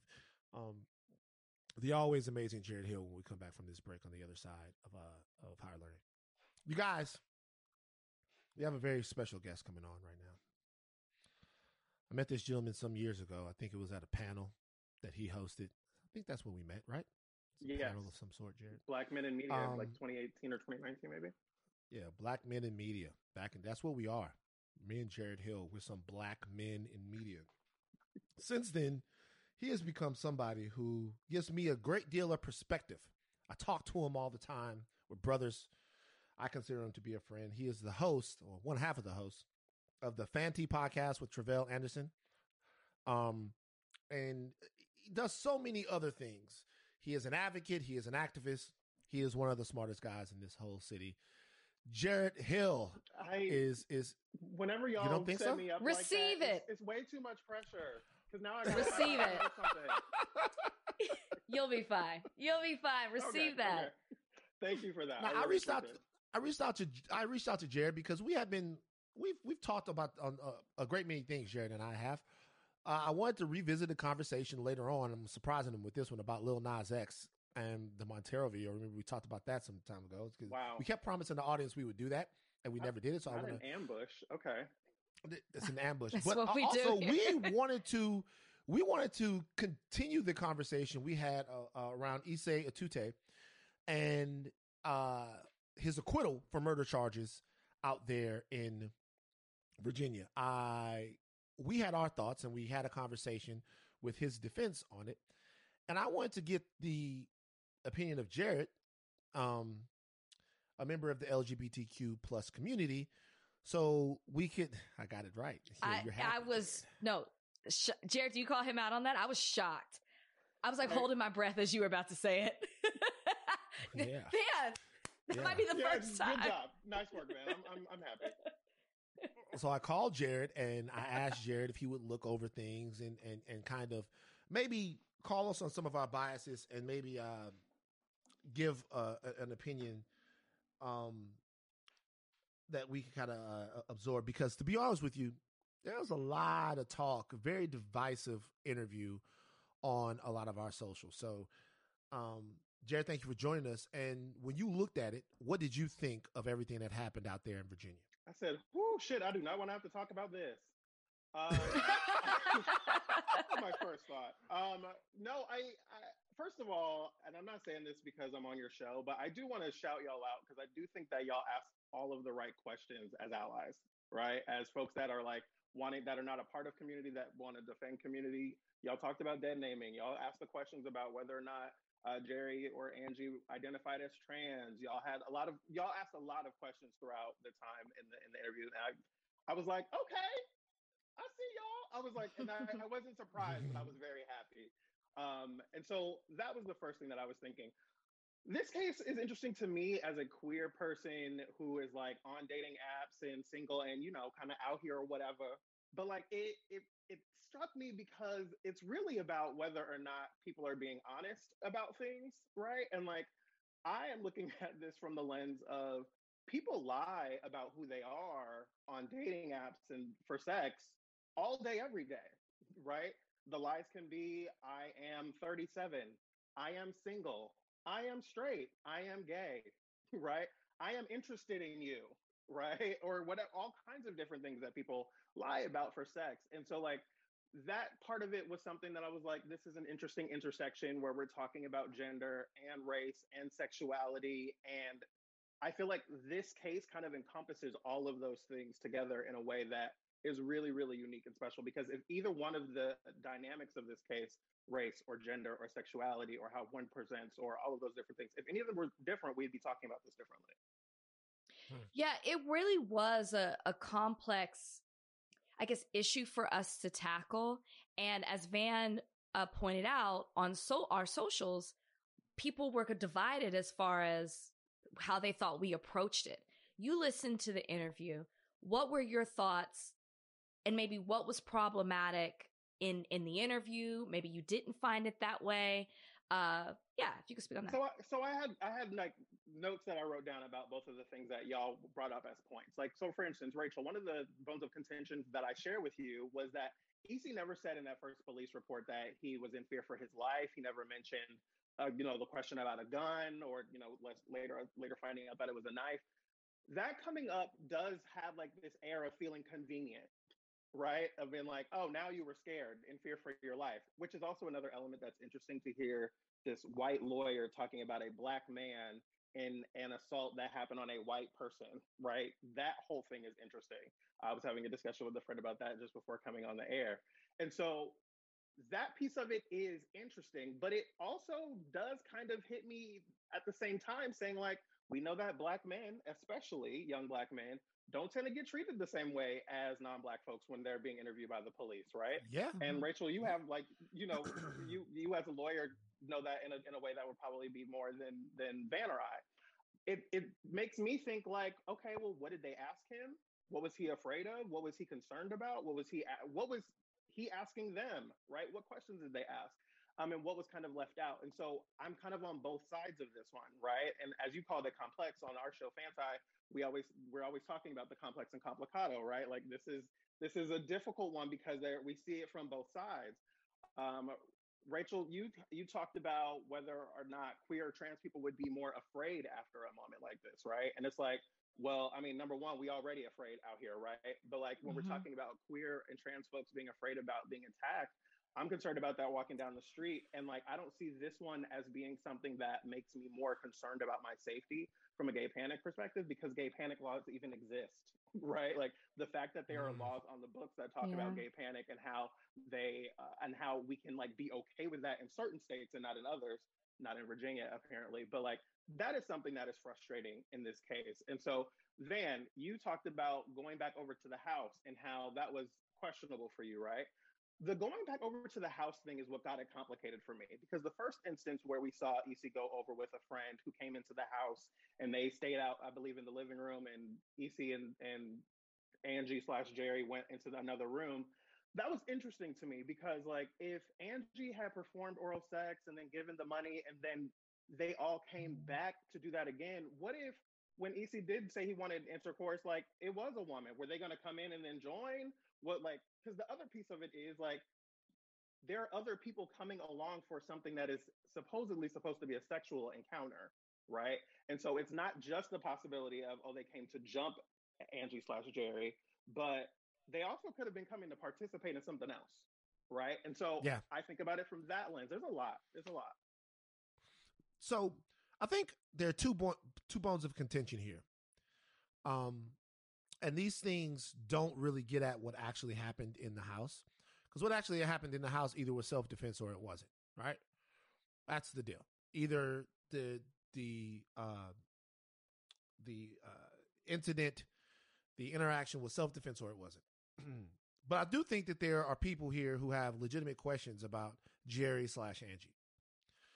And there are two questions here, and I'll ask them both to you. Number one, do you think Jerry/Angie was a sexual predator? And that question right there is top of mind on people who look at this and say, well, clearly, luring someone in under false pretenses, going to this length, and then based upon other things that people say around Blacksburg, that Jerry/Angie was a sexual predator. That's number one. Number two, we talk about lying to get sex and how people do that. Are there lies to get sex that are so fundamental, meaning I only want to have sex with women, I only want to have sex with men? Therefore, if you lie about that, it is in effect robbing you of your consent to do something that you wouldn't have otherwise done. And for a lot of people that are looking at the black and white of this case, those are the two questions that they're asking. One, was Jerry/Angie a sexual predator who preyed upon the young black men of Blacksburg, Virginia? And number two, if you in fact lure somebody over and you're not even the sex or gender that you say you are you taking their consent from them? So I'll take the second question first. Whether or not, you're robbing someone of their consent because you did not tell them the truth about your gender or how they perceive your gender, right? Right. I think we have to question where the line is, right? Because if it's about gender, that's one thing. But if it's about sexuality, then it's another. If it's then about whether or not you're cis, that's another, right? Then it's like, okay, well, then we can just make it about anything, right? How much money the person makes, whether or not this is your house, is this your wife? Like, I don't know where those lines are, and I don't think anybody can really define that, right? And so even if we think about this from the angle of gay panic, which again, this was not a gay panic case because they don't have gay panic in Virginia, but like, we don't even know that it's that, right? Because I've seen headlines that say gay trans panic, and it's like, that's one, that's irresponsible because that's not what this was. But like, we don't know what this person was, and Isi certainly doesn't seem to even know if this person was trans or identified as cis and like to cross-dress for sex, like all of those different things, right? And so when we're going into a sexual encounter with a stranger, we're going into a sexual encounter with a stranger, right? We see whatever they put on their Instagram profile or whatever they put on their Tinder profile or whatever, and we take that as fact. You can ask some questions if you want to. When I have sex with someone, I'm disclosing a couple of different things with them. I've come out recently about being HIV positive. I'm making sure that you know about my status. But like, there are even conversations about whether or not that has to happen, right? As a person who's undetectable and can't pass it along, all of those different kinds of things. And so the question becomes like, where is the line? Where do we decide what a person has to tell before it makes it okay or not? To your first question of whether or not Angie/Jerry is a sexual predator, all of these people were consenting, right? All of these people went to this person's house. All of these people opened the door and saw that the house was dark. I mean, seemingly, right? And we're just talking about Isi in this one, but like, saw that the house was dark. I know plenty of gay, queer, trans, and straight people who have gone over to somebody's house and would not recognize the person tomorrow at brunch, right? Or did not have all the lights on and got things in, or did not know the person's last name, right? I have had, we ain't talking about me. But I was gonna say, don't put your business out there. I was gonna say, okay. Both of y'all sat up in your seats a little bit too much, and I said, I'm like, give it up. No, but like, give it up. But I have hooked up with guys who later on, like 5-10 years later, if I saw them at a party, I'd be like, hey, what's up? And wouldn't know, right? Like, and I mean, he's out here. He's lived a life, right? And so when we're talking about these things, it's like these people consented. Whether or not they had all the information is a whole other conversation. So real quick, to piggyback on one thing, you think that there's a conversation to be had about whether or not someone who, because as I understand it, having sex and not disclosing your HIV status with somebody, that's against the law, right? In certain states, it is. There are disclosure laws about what is required to be disclosed in different states, and so that is a real conversation that's a part of legal circles all over the country. So you think that there's actually a question about whether or not you should be required to tell somebody that? I didn't say that. Okay. I just said that's what the laws are. For me, my ethics personally, like, I always want to share that with people, right? I think they should know that. But like, there's a whole conversation around like whether or not you have to volunteer that information or someone should ask it and all of those different things. Disclosure about any and everything is an open question, right? About sexual, about our statuses, right? As a gender, about sexuality, about the things that we want, about who we are. All of those things are in question every time that you meet up with someone and have sex and you don't know who they are. That's very true. Oh, so did you think? I want to make sure I get that. Did you think that? I don't know if you answered. Did you think that Jerry/Angie was a sexual predator? Well, so I mean, it's definitely giving Ed Buck, right? Like, there are definitely some moments where it's like, right, this older white man who is very attracted to, I'm careful to use the words preying on, right? But is at least attracted to and reaching out to young Black men, right? But all of them consented, right? Mind you, even though they did not have all the information that they may have wanted to have, they all consented to being a part of it. And then they even got paid, right? So there's a conversation about $50, and we know that Issy got $50, which for some people I think is very strange. And like, I've never been paid for sex. Even never mind. But like, that was this guy. There's a Drake reference, "Fuck for Free," that's in my head right now. But like, I am thinking about how in queer communities and all kinds of different things, and like sex workers, right? People get paid for sex all the time. Whether or not they talk about it is a different conversation, right? But there are also people who want things for sex and are willing to pay for it, and people that will participate. And that is a choice that everyone gets to make. And so I think that even that element of it, like, what was Issy supposed to do? Be like, no, I'm not going to take your money. I'm an 18-year-old college student. Like, I probably would have took the money too, right? And so there's so many different elements of this story that are just interesting and nuanced. So my last Jerry Smith question, can you see why the jury acquitted him? I can, to be quite honest, right? I think if this is about reasonable doubt, if we're asking the jury to say, like, do you think this is a hate crime? There's reasonable doubt, right? I'm not sure what to think about this case, right? Because there's a world where, yes, Issy killed this person or attacked this person because Issy thought they were gay or trans, right? There's absolutely that possibility. There's also the possibility that Issy saw the knife, or saw the person reaching for what we now know was a knife, right? And like, the question becomes like, if Jerry had reached for the knife and then we saw the knife and then Issy started attacking, does that completely change everything because then it's self-defense? Or is it just the reaching for the knife? Is it like, where is that line? And so it is a hard thing to just like buy into and say like, not guilty, but like, there are a lot of questions that are unanswered about this. And Rachel, to your point, we don't get a lot of those answers because Jerry/Angie is dead, right? And so it's a hard one to figure out. All right, so let's move on to Lil Nas X. Lil Nas X made a video back in the day. It's called Montero, Call Me By Your Name. Yeah. Okay. And I'm a good old Christian boy. Jesus. Okay. The blood. Okay. The blood of Jesus. Nobody's moved right now, just so you know. Okay. Sometimes I'm walking down the street and I feel something. Oh my God. I stand up straight to blood of Jesus. All right. And so look, back in the day, we had a conversation, and me and Rachel, I'm not going to speak for Rachel. Rachel, how did you feel? No. I come from a religious background as well. Obviously, the subject matter in the Montero video was a little jarring for Van and I when we watched it, more because of the devil, right? Mm-hmm. It was the devil that got us. It was the devil. It was the devil. It was definitely 100% the devil. It was I could care 100. I less promise about- you, Jared. That I was swear. it. But I do. But that question. It was 100% the But devil. that question is on point because I think a lot of people had your question. Is it really the devil or is it something else? It truly was the devil for us, right, man? I'll let you finish your question. Go ahead, finish your question. But it was the devil. I'm scared of the devil. I'm scared of the devil.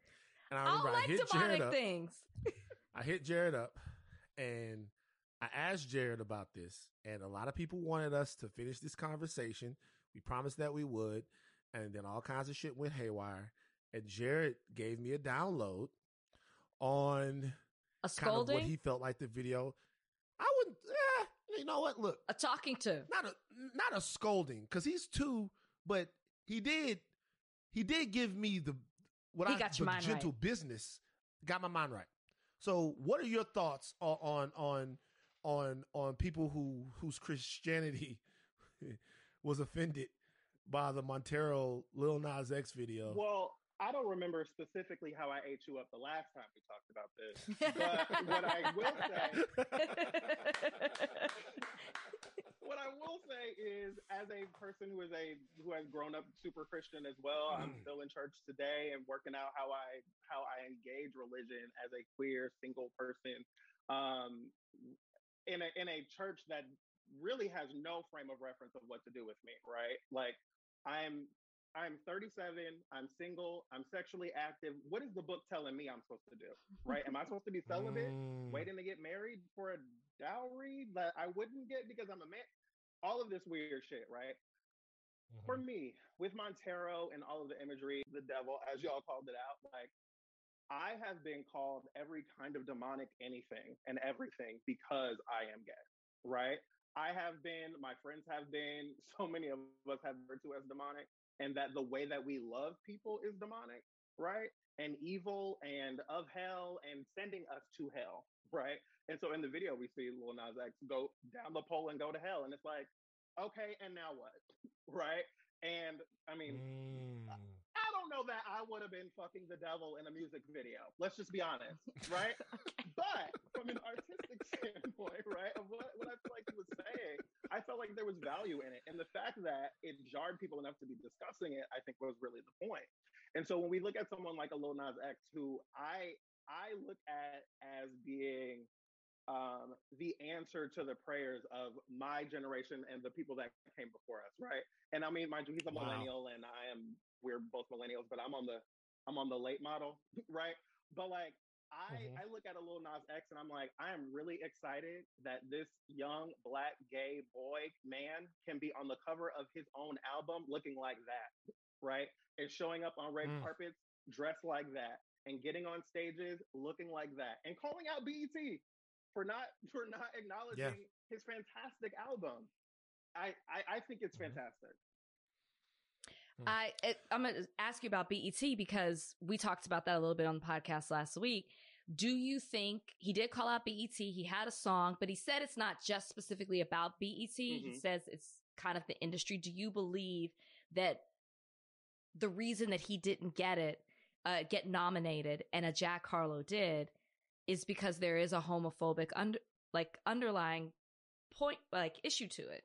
I mean, Rachel, Jared, it's a challenging. Jared, think about those BET activations, bro. Listen, Do you have those? Oh, we should stop. So, Jared. Okay, I was gonna say we should stop.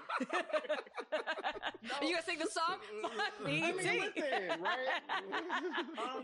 Do I think that it's homophobic? I mean, I think that Lil Nas X came out with one of the biggest, most talked about albums of the year last year. It's fucking great. ridiculous. It was great. I think that Lil Nas X, it's absurd. came out with a fantastic piece of work. I think that the numbers don't lie, and I think that Lil Nas X having a BET award or not sitting in his closet. Okay, it probably wouldn't be in the closet, but like sitting on a shelf, right? Maybe it would be. Who are we talking about? But like, I probably, right? But then we also see things happening over at BET where we see Lena Waithe and the work that she's doing with 20s. We see B. Scott being re-embraced over at BET as well, in part because of Lena Waithe's embrace as well. And so, I mean, I think there's still some growing to do at the very least. But I think that it's undeniable Lil Nas X is a force in music, and the fact that they just had nothing to even acknowledge, it definitely raises some questions, especially as a Black queer person who has never felt Black enough because of the way that I talk, because I'm this light skinned, because of me being queer and all of that. Like the acknowledgement from community is important. And so to not get that acknowledgement or to get like shunned or poo pooed or fully ignored, I'd be upset about it. But this is what doesn't make sense to me. Last year, he was nominated, and I believe he performed, right? He performed and I believe kissed someone on stage. And I wonder, and I just now thinking about this, is him not getting nominated. I wonder if it's a response to that, because we talked about it. Like, it is 1,000%. I think so. I wish we would have talked about that last week. I'm just thinking about it now because you had rappers come out and speak about it, and the fact that you go from that, and this album is amazing. So it just doesn't make sense. But I just thought about that, and I'm wondering if that's the reason. And I'll juxtapose those two things for you. And this is hard for me to do because I think about people like Chris Brown, which I don't even really need to finish that sentence, right? I think about someone like Chris Brown who has documented like reporting on all kinds of horrendous things that he's done. You look like that nigga. First of all, how dare you? No. Okay. You look like that nigga. Just because they're both light skinned. Just because they're both light skinned. That's what he's doing. Yeah, I see what you did. But like, I think that when we see someone like Chris Brown who has gotten away with all kinds of things, right, repeatedly, year after year after year, and we see folks like many of the rappers that we know who have baby mamas all over town, abuse charges, all kinds of things, and still get nominated, still perform, still are on stage, right? And like Lil Nas X kissed someone, right? And is a gay man, right? And like, I'm sorry, it's hard to disassociate the two things. They're not always necessarily fully linked to one another, but it's hard to tear them apart. Jared Hill, you've been one of the greatest guests we've ever had on Higher Learning. We appreciate you being on here today, man. Yes. Yeah. No, it's been so great to have you. You have to come back. So great to have you. Friend of the show. Have to come back. Plug your podcast so everybody knows where to find it, where to get more of your amazing mind. Yes, you can check out Fanti. We come out every Thursday. It's a show about the things that we love that don't necessarily quite love us back, about things related to, Black church, things like television and film and all of the various different things that we have real affinity for, but also have some questions about. And so Fanti is available wherever you get your Slayworthy audio, Fanti. Every Thursday, you can find me on social media at Jarrett Hill. Jarrett is 2 R's and 2 T's, thanks to my parents. And I appreciate y'all for having me. Peace, brother. See you around the way. Bye, Jared. Did you see the story about the Google engineer who says that the AI is sentient? Terrifying. So I read this story. All right. The guy says he was speaking out on behalf of the AI. He said that the AI, this guy's name is Blake Lemoine, who's a senior software engineer in Google's Responsible AI organization. He said in an interview that he was put on leave Monday. He's put on leave because he's violated Google's confidentiality policy. There's a program at Google called Lambda.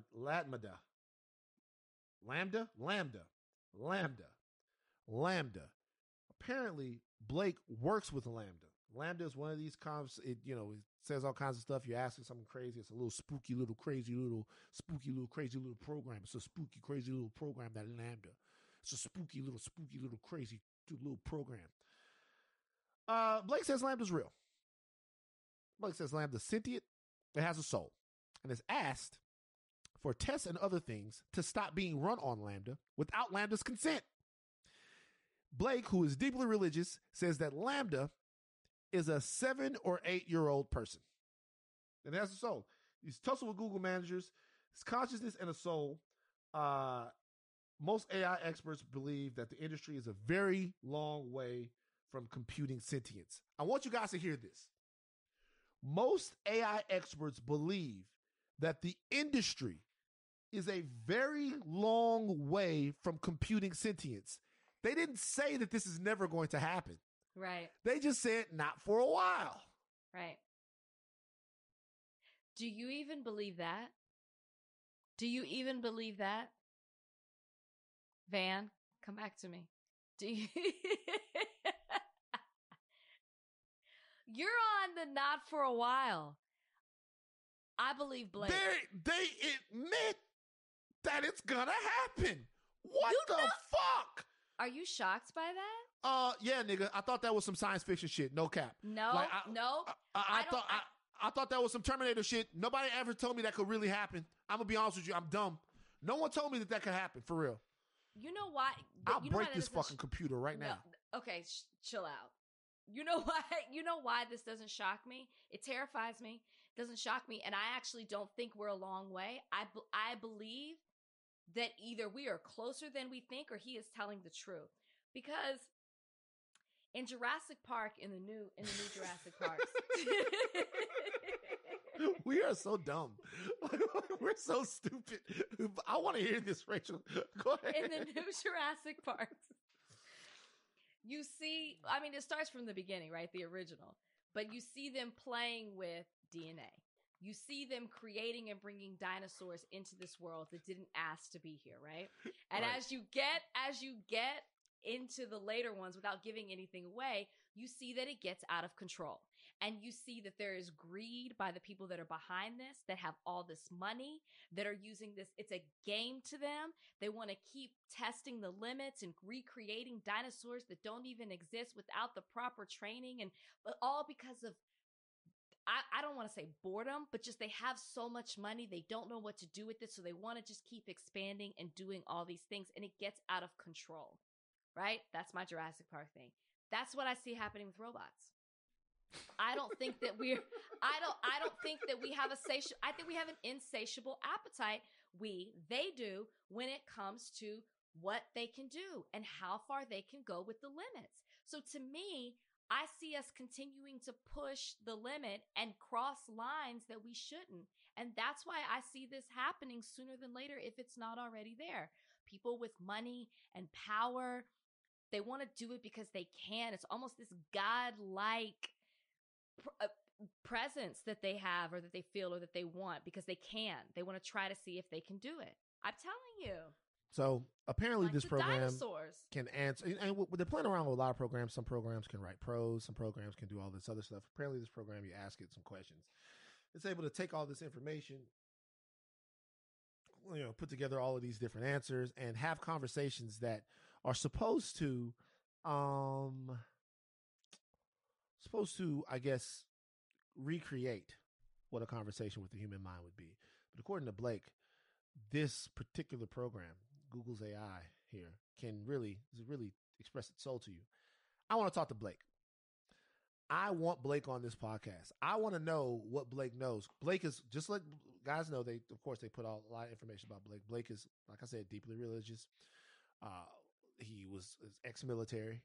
And apparently he's pretty good at his job, but he is risking it all. He's risking it all to advocate for this program.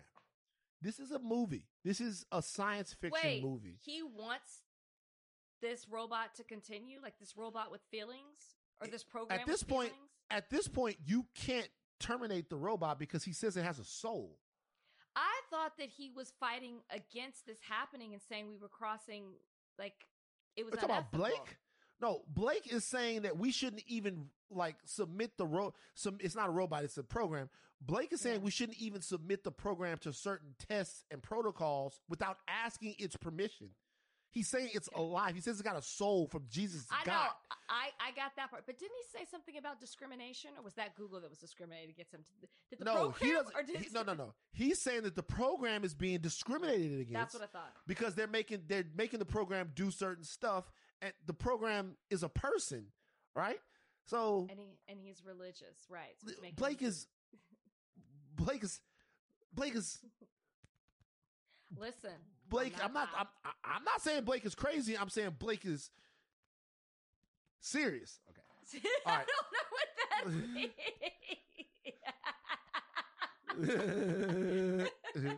All right. I hope you guys are watching because I'm doing funny stuff. Vansberry Series question of the week is this. Donnie, run this video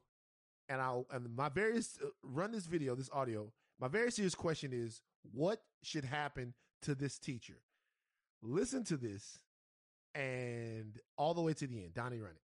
So a teacher and a student were arguing at my school today, and he said this. I'm talking to you. That's who I'm talking to. Nah, you know me. You know me, and you know I ain't for the games. Stop talking to me, Gayana. Call your daddy then. Tell your daddy come up here and talk to me then. You, stop talking to me. No, I'm telling you, stop talking to me. Tell your daddy to come talk to me. Tell your daddy to come talk to me. Nah, go dig him up and tell him to come talk to me. Said what? Go what? She said, my daddy's dead. He said, go dig him up. Shit.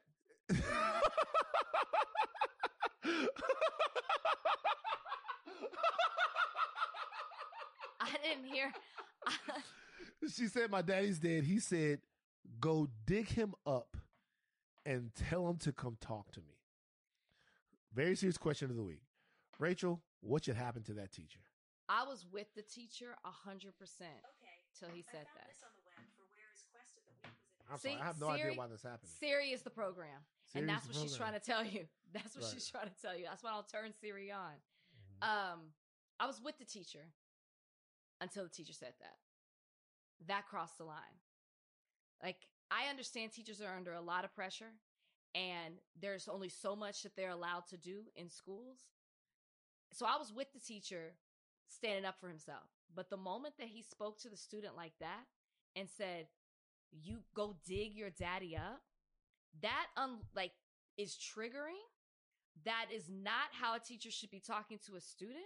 You don't know what kind of doors you're opening when it comes to that student, or what kind of emotional trauma she's been through the loss of her father. You don't, that's just so low that teachers got to be suspended. I don't know if I'm gonna say firing. I said suspended. Teacher gotta go. Teacher gotta go, man.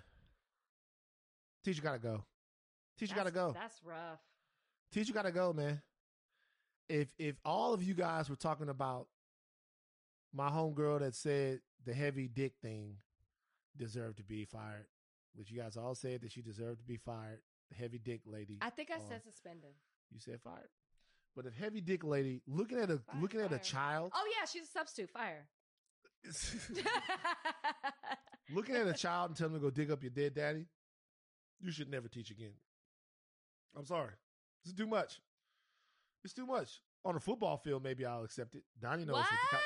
You don't know the type of shit that they would say to us out there. Doesn't make it okay. I heard a coach one time say, listen, I met your daddy yesterday. Your daddy was a pussy. I can already tell. I'm giving you an opportunity not to be a pussy like your daddy. I stood there watching. I'm like, oh my God. What say something? Yeah, I would have told God, rest my father's soul. I'd have told my father that. My father would have come back and put his boot in a nigga's ass. Rightfully so. You know, all right, you guys, I want you guys to go into the Soulless Jackal hive of the Reddit and talk about what you think should happen to that teacher. I'm going to look and try to get this teacher on the show. I'm trying to get him on the show. What did happen to the teacher? Don't know yet. It's very fresh. Okay. It's very fresh, just like the reviews for Top Gun Maverick, which was a fantastic movie. So Certified good, right? fresh. So good. All right, Rachel. Big show today. Almost 2 hours. We went too long. It's okay. It happens sometimes. Okay, we gave you guys a lot. Gave you guys a lot. Take whatever. breaks, start, stop, and just listen to the whole thing. Stop, It's whatever, good from whatever. start to finish. We're in studio on Thursday, so it's going to be different. You guys will get to see me. Get to see Rachel. Get to see Donnie. No, because he doesn't live here. Trudy, yes.